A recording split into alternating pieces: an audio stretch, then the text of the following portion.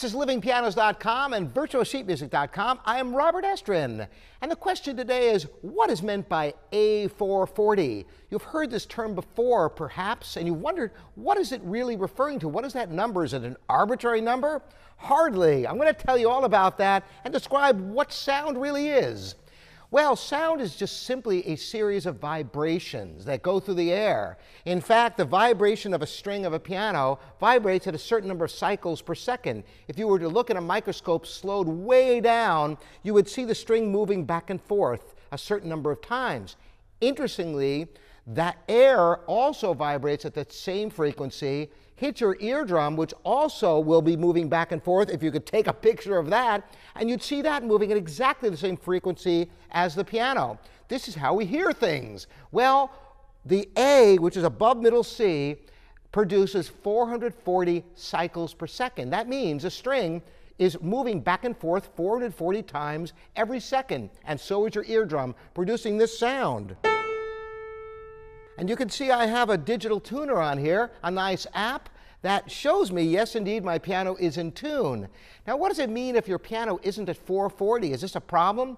Well, it could be for a number of reasons. First of all, a piano is meant to sound its best at 440. Now, it can be slightly off from that. Some people even prefer to tune slightly higher in the belief that it produces a brighter, more pleasing sound to some ears. 442, maybe even as high as 444. Some European orchestras, as a matter of fact, tune to these higher pitches. But 440 cycles per second is kind of the standard that has come about over the centuries. Now, the other factor is if you tried to play with other musicians, and let's say your piano had dropped substantially, so your A was somewhere between A and A flat. Imagine trying to play with another instrumentalist. Well, some instruments can tune up or down a certain degree. Other instruments don't have that ability at all. If you were playing, for example, with somebody who played vibes or another mallet instrument, there's no tuning possible, and it would sound pretty hideous if your piano was off pitch. So it's good to keep your piano in tune and realize that these cycles per second, when you hear pitch, you're actually doing very, very rapid math. You're counting how many vibrations there are in each second.